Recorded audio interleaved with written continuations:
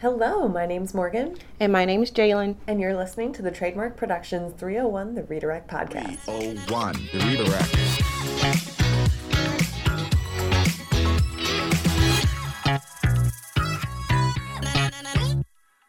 On today's episode, we are going to talk about the pros and cons of blogs. So what is a blog, you might ask? A blog is an online platform on your website that basically has posts that you create for your audience to read and to learn more about your industry and your business in general. So there are a lot of ways that you can update your audience or your customer base with what's going on in your company and your industry, but blogs are a very popular format for this. So sometimes there's a lot of confusion between what a blog is and three other components that you see a lot in marketing. So between a newsletter, social media, and podcast. So Morgan, if you can share what a newsletter is and how it's different from a blog. Yeah, a blog is something that exists all the time and you can go in and update it whenever you need to. Whereas with a newsletter, you send it out regularly, whether that's monthly, bi-monthly. It follows more of a schedule, so it's a lot more condensed information that can link to a blog or link to social media or really anything that you want it to. Next is social media, which is more of a shortened blog format. So basically on social media, you can take short snippets of your blogs or you can create a new caption or copy so that people are aware and you can promote what your blog is talking about to lead them to your blog page. So it doesn't necessarily have to follow the same format as a blog, but it does help to lead your audience base to your website to see your actual full-length post. Whereas a podcast, which is what you're listening to right now, it's usually incorporated into a blog where it'll be a category type. Like on the Trademark Productions blog, we have a category type that's podcast, and that's where you find these. But podcasts are a lot more conversational, a little bit more in-depth about a topic than maybe you can get with a blog post or a social media post. So blogs are pretty important because it does help you become a thought leader in your industry. It does help you to help get your information out, and it helps you to put out the trends that you see maybe faster than your competitors, and then that way that your blog post could be optimized a little bit better on search engines for your audience to find you better. Blogs are also really important when you need to share a quick update with your audience. Like, say you're moving to a new office building. A blog would be a great way to let your audience know, give them more information. They're also really great for sharing educational series and spotlights that maybe your customers or your audience doesn't know about that you think is relevant to your business and to them.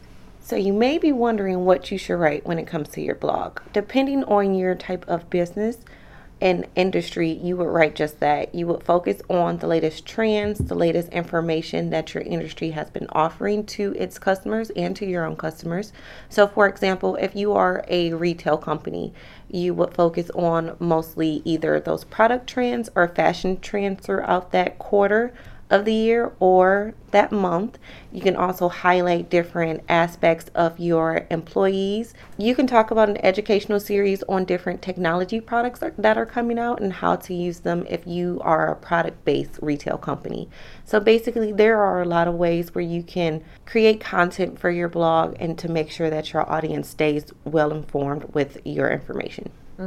Another great way to find blog topics that are relevant to your audience would be to go through your Google Analytics and really research what blog topics have done the best in the past. You can also, go through blog comments, see if there's suggestions that people are, wanting to hear about or wanting to hear what your thoughts are as a company on that specific topic. So analytics are really going to be a great tool to use when curating a blog, maintaining it, finding new ideas for it, and also things like finding out when you should post your blogs. Exactly. Yeah, it's not a set day and time that's always going to work for you. You could definitely use analytics to find days and times of the week that your audience responds to your blog post the most. However, that day and time that works the best for you now may change 3 months down the line. Exactly. Yep. So it's important to keep checking your analytics because human behavior changes, internet changes. So it's always good to keep going back in and making sure that when you're posting is the most optimal time. However, one thing that will stay pretty consistent over time when you're writing your blogs is the format of how you write them. So what you're going to start with is creating a attention-grabbing or even sometimes clickbait title for your blog that really will bring your readers in and let them know what the blog is about, but also make them want to know more and to read, the blog. Next, you will want to add headings to your text. So basically, the headings help to organize and sort through the content so your readers know what they're reading before they actually get into that paragraph. And so we have H1, H2, H3, and etc. So H1 is that attention grabbing title that Morgan just mentioned, but then your H2 will focus on the overall summary of what your post talks about, and the supporting headlines or headings 3, 4, and if you choose to use more, will help support those different points that you have within your blog post.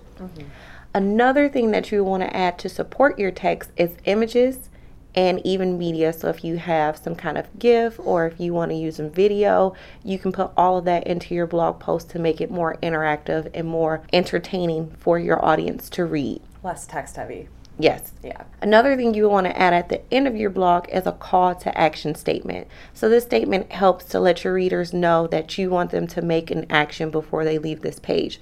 So whether it's to sign up for your newsletter, to buy a product, to read more, or to download a free resource, that call to action specifically tells them what to do before they leave the post.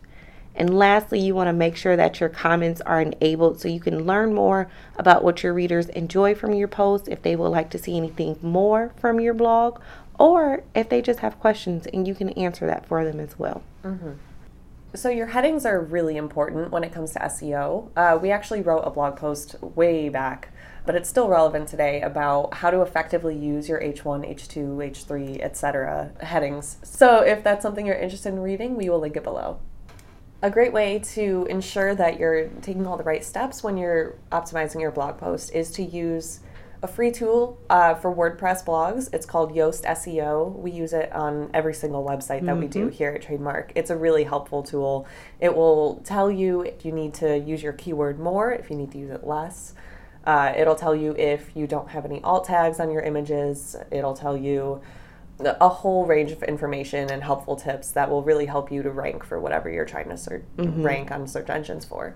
And they do have a free and premium version. The free version is good enough where you can use that and get all of the features that they offer.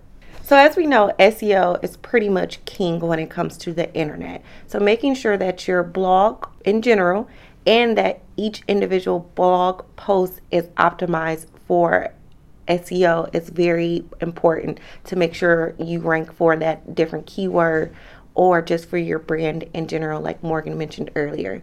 Making sure your individual blog posts are optimized for search will definitely help your audience find what they're looking for, the information that you're giving them, and to increase your audience and help you find more customers to learn new information.